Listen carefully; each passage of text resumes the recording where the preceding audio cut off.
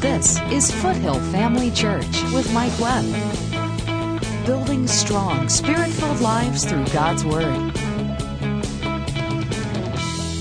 You've got to be careful about people's experiences. Because you can have any kind of experience, and sometimes it might be God, and sometimes it might be because you ate the wrong thing too late at night.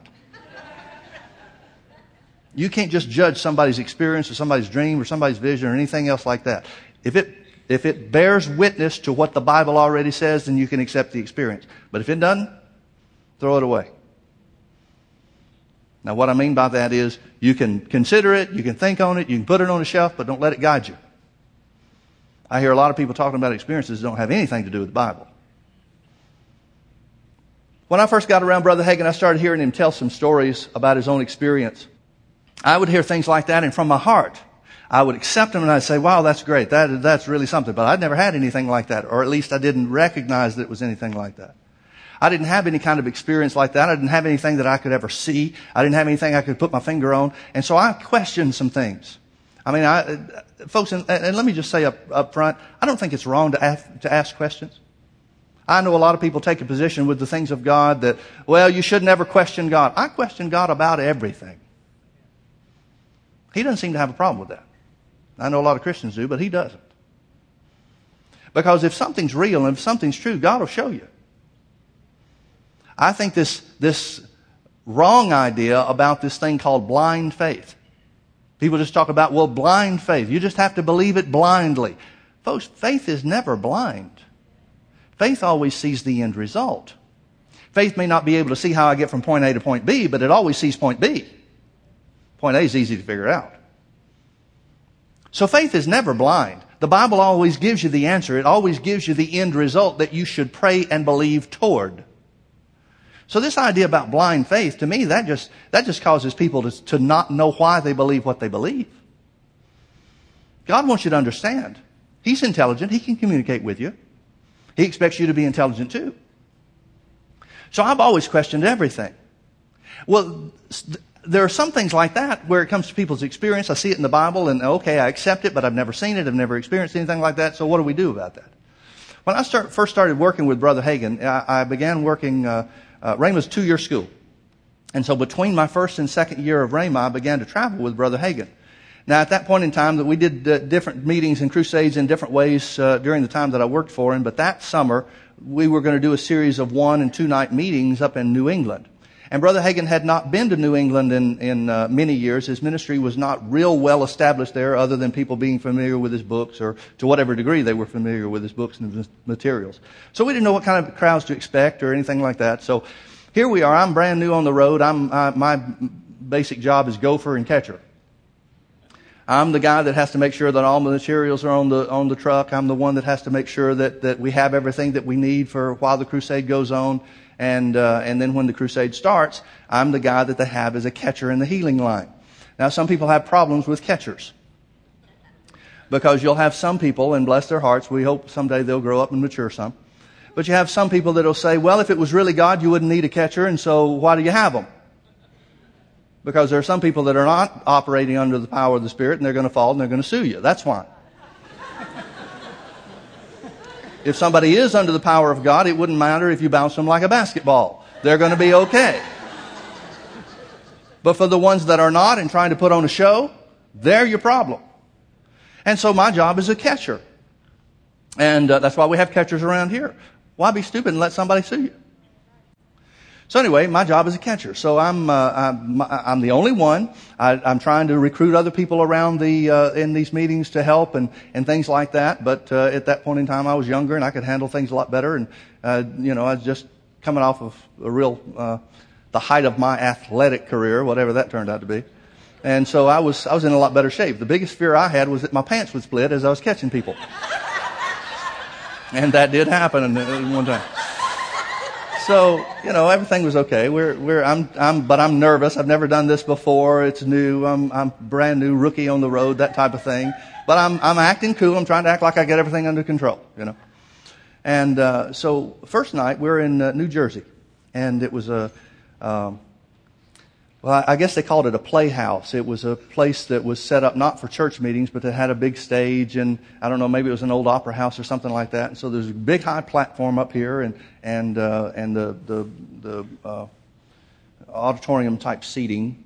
You know, I don't know what I'm trying to say. Theater seating. That's what I'm looking for. So the theater seating was set up. So it was awful. It was terrible for laying hands on the sick and ministering to the sick, because there's no gap. There's no room between the front rows of the theater seats and the platform. The only thing we've got is an orchestra pit that they raised up. It was motorized, and so they raised up to make the platform bigger. That there's no room to lay hands on people. So we were having to get people that at the end of the service, a healing crusade. And so Brother Hagin told us vision about Jesus laying the finger of his hands in the palm of each one of his hands and ministering with the anointing. So anybody that wants to have hands laid on you to receive your healing, stand up. Well, the whole room stood up. And so we've got one aisle down the middle, and otherwise we've got two big wide sections. And this place was old. Forget current day fire codes and stuff like that. I mean, it was they had people packed in there like crazy. And so basically everybody, and I say everybody, at least 2/3 of the crowd is making their way out from their seats to one side or the other. Well, there was too many people to even set up. And so we're trying to get them to come up the platform, across the platform. Brother Hagin lay hands on them and send them down the other side of the platform. Well, it instantly became a nightmare. And so Brother Hagin could see this is not going to work. He's up on the platform. He's trying to get us to go as fast as we can, and we're working on it. I've told the guys how we're going to handle things and tried to work things out logistically as well as we could, but there's just no way to make it happen. And so we're bringing people across the platform. Well, as soon as Brother Hagin lays hands on people, there was a real strong anointing that night. As soon as he lays hands on people, the people start falling everywhere. Well, what do? Roll them off the edge? You know, we got to make room for somebody else to be ministered to. How are you going to handle this? So it was just a real logistical nightmare. And so Brother Hagin's getting frustrated because he knows the anointing's not going to stay on him forever. So he's thinking, all right, I've got all these people now that have come, that want to be ministered to, that want to have hands laid on them, and I can't get to them. What am I going to do? Finally, Brother Hagin looks at me, and he just shook his head and just started walking off the platform. Well, I don't know what that means. I don't know if that means I'm fired. He's got to go to the bathroom. I don't know what that means. He's just walking off the platform. So as he starts walking off the platform, I start going with him, and I started going down the thing. And then Brother Hagin leaned over to me, and he said, I'm just going to have to lay hands on them against the wall. He said, line everybody up against the wall as quick as he can. So I told everybody, pass the word on. So we're now putting people against the wall. Well, all right, this is going to work because now Brother Hagin's the only one that has to move all around the room. This is great. The problem was, we worked one side of the room. He got about halfway down and then came back, said, all right, now set him up over there. Started coming back to the other side. When he got to this side over here, oh my goodness. There were pillars in this old opera house or whatever it was. And Brother Hagin gets to where, well, how do I explain this? He comes down off the thing. He lays hands on somebody. I don't know how to explain this. It's like there's a pillar here, and I'm standing here, and I'm kind of letting him down on there. And now I've got to get around this pillar to where the other people are on the other side. Everybody understand what I'm trying to say? As I come around the pillar, Brother Hagin reaches up and touches my head. Now, folks, up until that point in time, I'm wondering, is this power of God stuff real? From that moment forward, I've got no questions. After it was done, I come to myself and realize Brother Hagin is on the other end of the building, laying hands on people all along the way. Afterwards, he finished laying hands on people at that point, and then he slipped off over to the side room or whatever. We closed the service and dismissed everybody, and it was just going to be there that one night. And so I go back into the back room. I'm still dizzy. I'm dazed. It wasn't like I passed out. It wasn't. I've had concussions before. It wasn't anything like that. But it's like I don't know where I am, and don't really care. And so Brother Hagin asked me. He said, "Where'd you go?" And I'm thinking, I don't know. But I liked it. That was my first experience with the glory of God, or with the power of God. Now for me, those terms are interchangeable. Now, after that experience, I told Brother Hagin, he got a big kick out of it and that type of thing. But then I had to be honest with him. I said, Dad, I really think God did that on purpose. He said, why, Mike? It said, because I was wondering. I've never fallen under the power of God. I've never experienced the power of God like that. I said, I just didn't know. I didn't really know if people were putting on something or not. I just didn't know. And he smiled, laughed a little bit about it, and he said, well, do you know now? I said, yeah. And then so I started picking up stuff and started going around to do something else that I was, supposed to do. And then Dad asked me something after that. He said, wait a minute. What about your dad in the hospital? Huh? He didn't say another word. I just looked at him, and instantly I knew what he was talking about. Now, what he did was he was moved by the Holy Ghost to tell something that he didn't know. I'd never told him, never told anybody about this. But he was moved by the Holy Ghost to say something to me that would spur my understanding that here's what it's like when the presence of God comes in. When my dad died at 47 years of age. God had healed my dad once before of cancer. The doctors went in and took this thing out, but where they said it had eaten away his kidneys, it turned out to be that it had encapsulated his kidneys instead, and it just peeled off like you'd peel off an orange peel. And my dad knew that was God, but he was one of those guys that fell into the category where, like Jesus told the one man, he said, go and sin no more lest the worst thing come on you. My dad just wouldn't live right. He just wouldn't. He knew some things. Should have done some things, but he just wouldn't live right. Well, he contracted lung cancer, and he had smoked all of his life from the time he was 12 years old. My dad was about 6'4" at 12 years old, and so everybody mistook him for an adult, and so he started doing a lot of things as just a young kid that never should have done, but got away with it. So he had smoked packs and packs of cigarettes all of his life. I never knew my dad not to smoke. And so anyway, when lung cancer got him, then the doctor started trying to do some certain things. I didn't know until the time that he got cancer, but apparently you've got 3 lobes or 3 sections to each one of your lungs. Well, they can only take 2 sections of one lung and 1 section of another lung, and after that you don't have enough lungs to live. Well, they did that. They wound up taking as much as they could off of my dad, and so he started to suffer for a while. He was struggling and trying to get his faith to reach out to God and stuff, but he just never had any confidence because he knew what God had done the first time and how he had responded. And so time came where my dad was getting worse and worse. He was coughing up stuff, spitting up stuff. It was just a terrible thing, excruciating thing for him. And so he wound up in the hospital. Had been in the hospital a number of times, a VA hospital. And so I went to visit him one Saturday, and he was in the hospital, and so I'm sitting there in the room, and my dad and I never really had much to talk about. It was we never had much of a relationship to begin with, and so when he got sick, it's not like we can talk about the good old days or anything like that. So I'm sitting in the hospital room. I didn't know what to say to him. I'm just starting to believe God at that point in time. He's saying that he's believing God, but nobody really that was close to him believed that.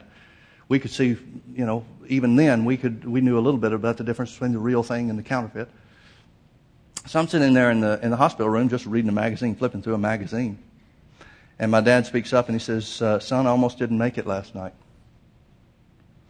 And I said, what happened, Dad? He said, I just started having one of these coughing fits. And he said, I thought I was gone. I thought I was done for. And I smiled and I said, well, thank God you made it. I don't know what I'm saying. And as soon as I said that, thank God you made it, there was something that came into that room. It was cool, it was peaceful, and it scared the bejeebers out of me. Do you notice how many times they talked about how they entered into the cloud and they were afraid? It scared me. I mean, it frightened me. Now, I knew that it was God after the fact. I didn't at the time. Because I had no experience with the things of God. I knew nothing. If I had ever known anything except the God speaking to me on the inside of my heart, I mean, I just had no experience in anything. And so when this presence came in the room, and it was the Spirit of God, no question about it, it was the Holy Ghost. Looking back now, I know that. Then I didn't. But when that presence came into the room, it scared me. It spooked me. And I closed that magazine, set it down, and said, well, Dad, I said, I'm going to go. I'll see you tomorrow. Well, I didn't make it back tomorrow because my dad died in the meantime. Now, looking back at that, I know that it was God giving me a chance to say goodbye to my father.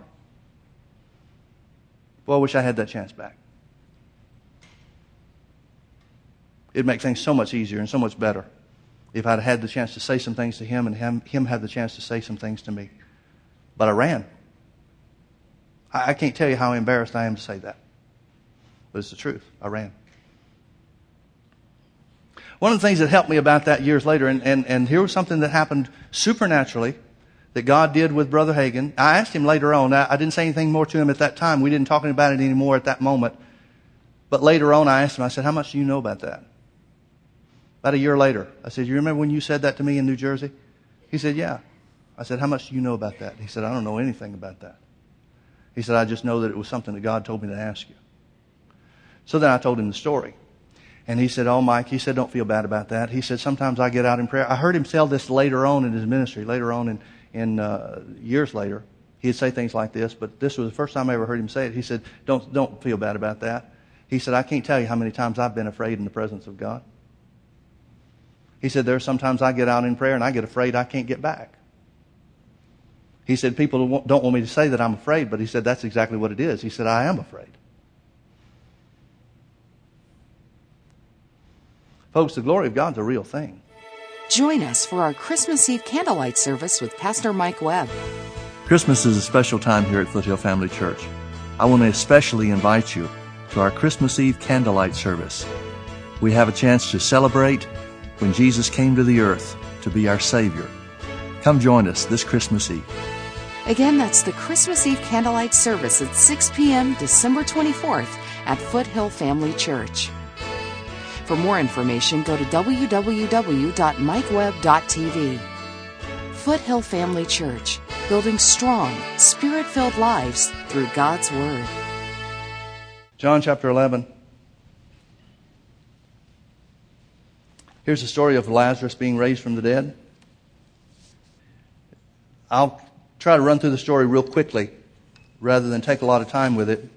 Jesus hears, the first part of the chapter, Jesus hears about his good friend Lazarus who is sick.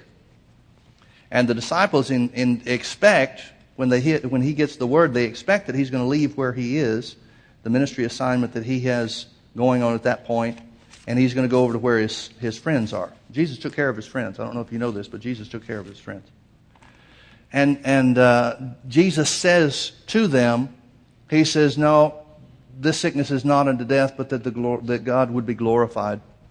And his disciples misunderstood that and thought that means, well, Jesus knows he's going to get better, so he's not going to go back over there.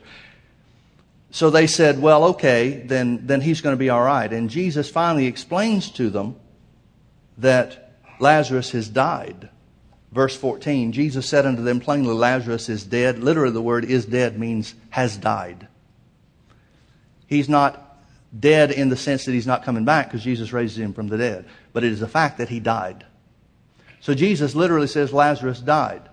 And when he gets over there, Mary and Martha are weeping. They're his sisters and they're weeping and that type of thing. And he comforts one of them. I'm not even sure which one it is.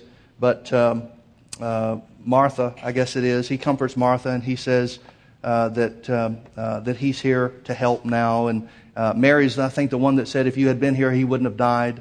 And Jesus grieves over that and that type of thing. He had true, genuine compassion for these friends of his. And then the time comes where Jesus goes out to where he's buried and he commands them. I'll start reading in verse 39. Jesus said, take away the stone.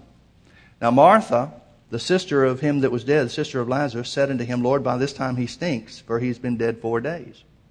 Interesting what people care about, isn't it? Now, I've never had an experience where the dead were raised, but it's coming. The Bible says it belongs to us as part of the authority we have. It's coming. But in talking to some people that have, one of the outstanding things that I've recognized, and I don't know that they've compared notes, but my comparing people's stories, one of the things that I've recognized about when the dead are raised is an overwhelming sense of doubt. See, we've got the idea that when God's power is in its greatest manifestation, lightning flashes from heaven and glorious things are done. But don't think for a minute that the devil doesn't know what God's wanting to do.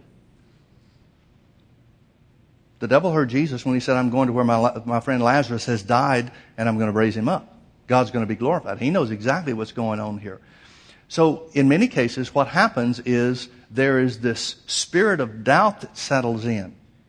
I know we had this where, well, I won't go into the whole story, but there was a situation that I was involved in. I wasn't the one in charge, so it wasn't my doing. But I know that the concern that everybody had was, what is the hospital going to think if we try to raise this person up? How are people going to see this? What about the hospital's authority and the people that are in charge here and things like that? That seems to be a common thing. That's very similar to what Martha's saying here. She's saying, Jesus, he's been dead for 4 days. He stinks. Now, in Jewish, according to Jewish understanding, the Jewish law, after 3 days, nothing could happen. 3 days is the signal. After 3 days, the body begins to endure corruption. It begins to decay. And so when she says he's been dead for 4 days, that really means something to her. That really means something to the Jews. So she says, we've got a problem, Jesus. He's been dead too long. It's too late for anything to happen for him. Folks, it's never too late for God when you're in faith.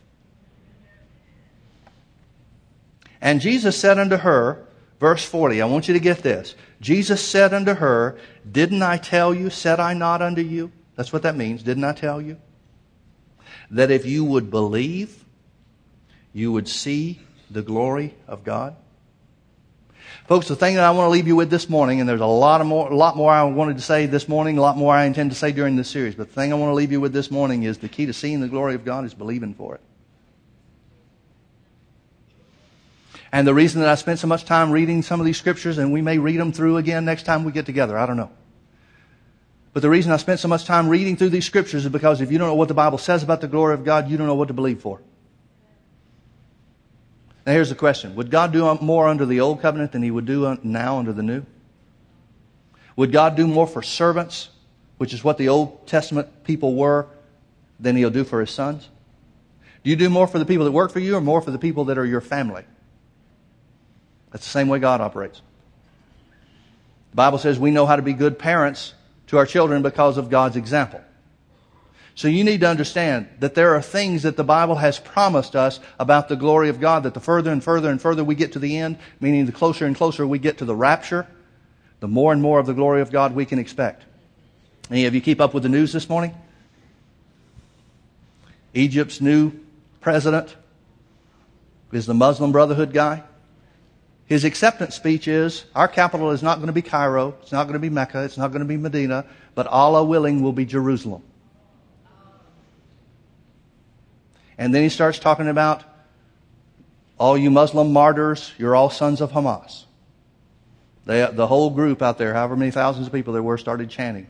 Don't think things aren't rolling headlong toward the rapture. They are. More and more, things are lining up to the war that starts day number 1 of the tribulation. Now, where is the church at that? The church is in heaven at the point in time when the tribulation starts. How long have they been there? I don't know. Are they there for a day, a week, a month, a year, 2 years, 5 years? I don't know. It could be any of those things because the Bible doesn't tell you. But you know if things are progressing toward that war against Israel, we've got to be closer and closer to the end. For me, that doesn't mean hide your head in the sand and protect all your stuff. That means look up because the glory of God is going to manifest more and more and more. Folks, if you were God, would you want to have your biggest splash be in the beginning or at the end? God says his desire is to be at the end. I'd like to keep going and tell you more stories. I'd like to tell you stories in services where there's been a sound of a mushing mighty wind. You know what a mushing mighty wind is, don't you? Where people have heard the sound of a rushing mighty wind, just like Acts chapter 2 verse 4 talks about. And everybody in the building sees the flash of God's glory, and people are saved, people are filled with the Holy Ghost, and people are healed instantly right where they're sitting. I mean everybody in the room.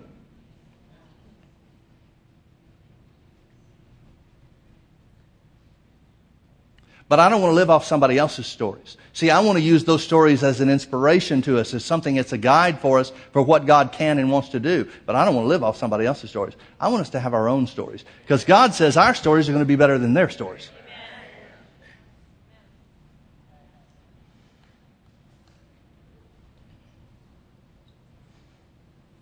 Folks, these are the greatest days you could possibly live. You may be looking around saying, well, my parents didn't have trouble like this. Yeah, and your parents won't see the glory you'll see either.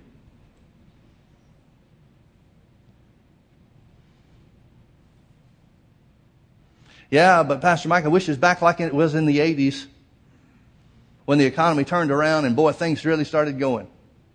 Listen, for those that are doers of the word, the economy will be better for you than the 80s or the 90s or any other times.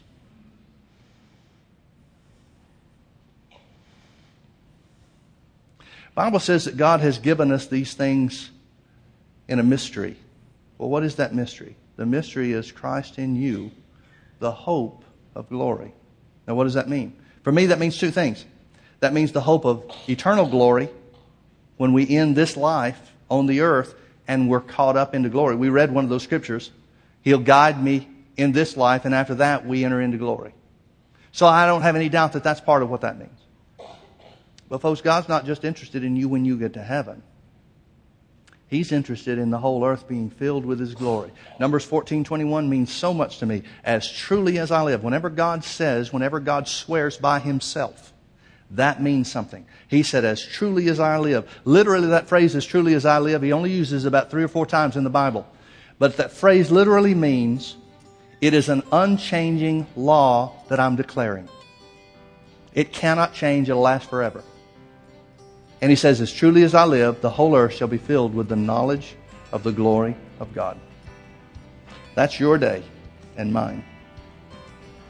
That's not some good old days that we get to look back to. That's the days we get to live.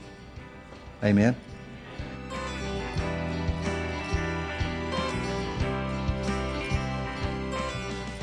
The Bible says that the glory of the last day church will be greater than of the former. That means the glory of the last day church will be greater than what we see demonstrated in the early days of the church in the book of Acts. God's got a great plan for you and me in these last days. Come join us at Foothill Family Church, and let's grow into who God wants us to be. This is Foothill Family Church with Mike Webb. My mother called up and said, you have to turn on the TV, you have to watch this man. Suddenly we're watching it every Sunday. It started the whole, well, maybe we should go to church. We're going to get out of our pajamas on Sunday morning and we're going to go to church. And now you can't get us to not come to church. Join us Sundays at 9:30 a.m. and 6 p.m. or Wednesdays at 7 p.m. Visit us online at mikewebb.tv. Join us for our Christmas Eve candlelight service with Pastor Mike Webb. Christmas is a special time here at Foothill Family Church. I want to especially invite you to our Christmas Eve candlelight service. We have a chance to celebrate when Jesus came to the earth to be our Savior. Come join us this Christmas Eve. Again, that's the Christmas Eve candlelight service at 6 p.m. December 24th at Foothill Family Church. For more information, go to www.mikewebb.tv. Foothill Family Church, building strong, Spirit-filled lives through God's Word.